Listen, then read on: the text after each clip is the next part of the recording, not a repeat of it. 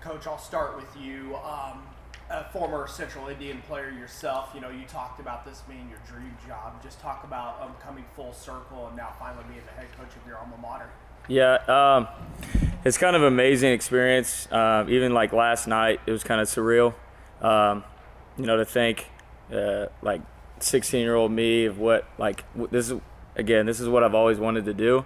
I've kind of held on to this dream and really wanted to get back as soon as possible to take over this. And it's kind of cool because the last, probably 24 hours, I've thought about the people that have impacted me here, coaches, teachers, former players.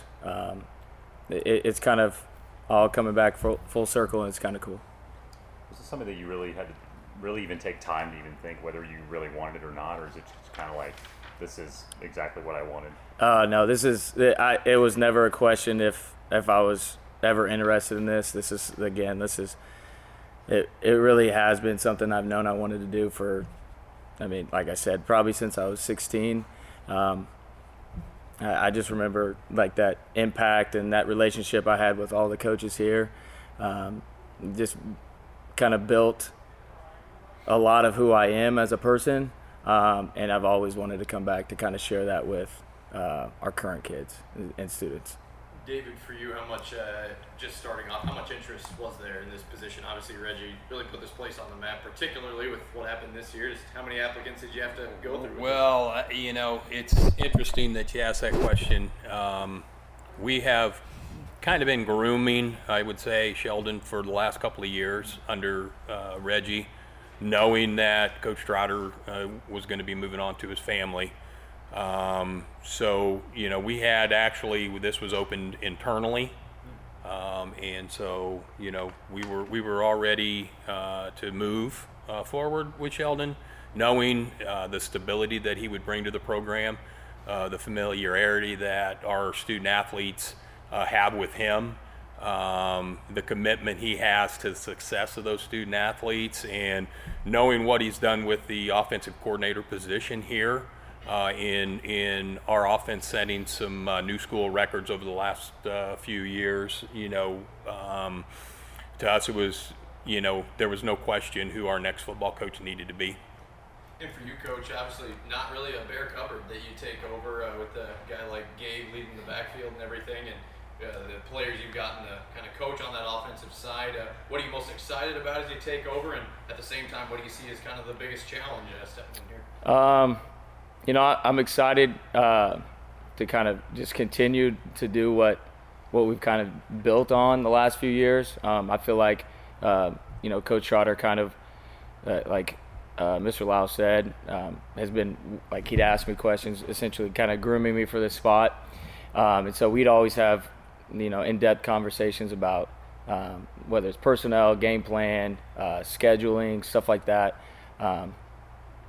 Biggest challenge is probably, again, just to continue that. We've got that. We kind of got the, I feel like we've kind of put Central football back into the limelight a little bit, and where teams are respecting us and they know it's going to be a hard-fought game, and just continue to build on that and take it even farther than what we currently have. Coach, what are some of the biggest things that you've learned from learning under Coach Trotter?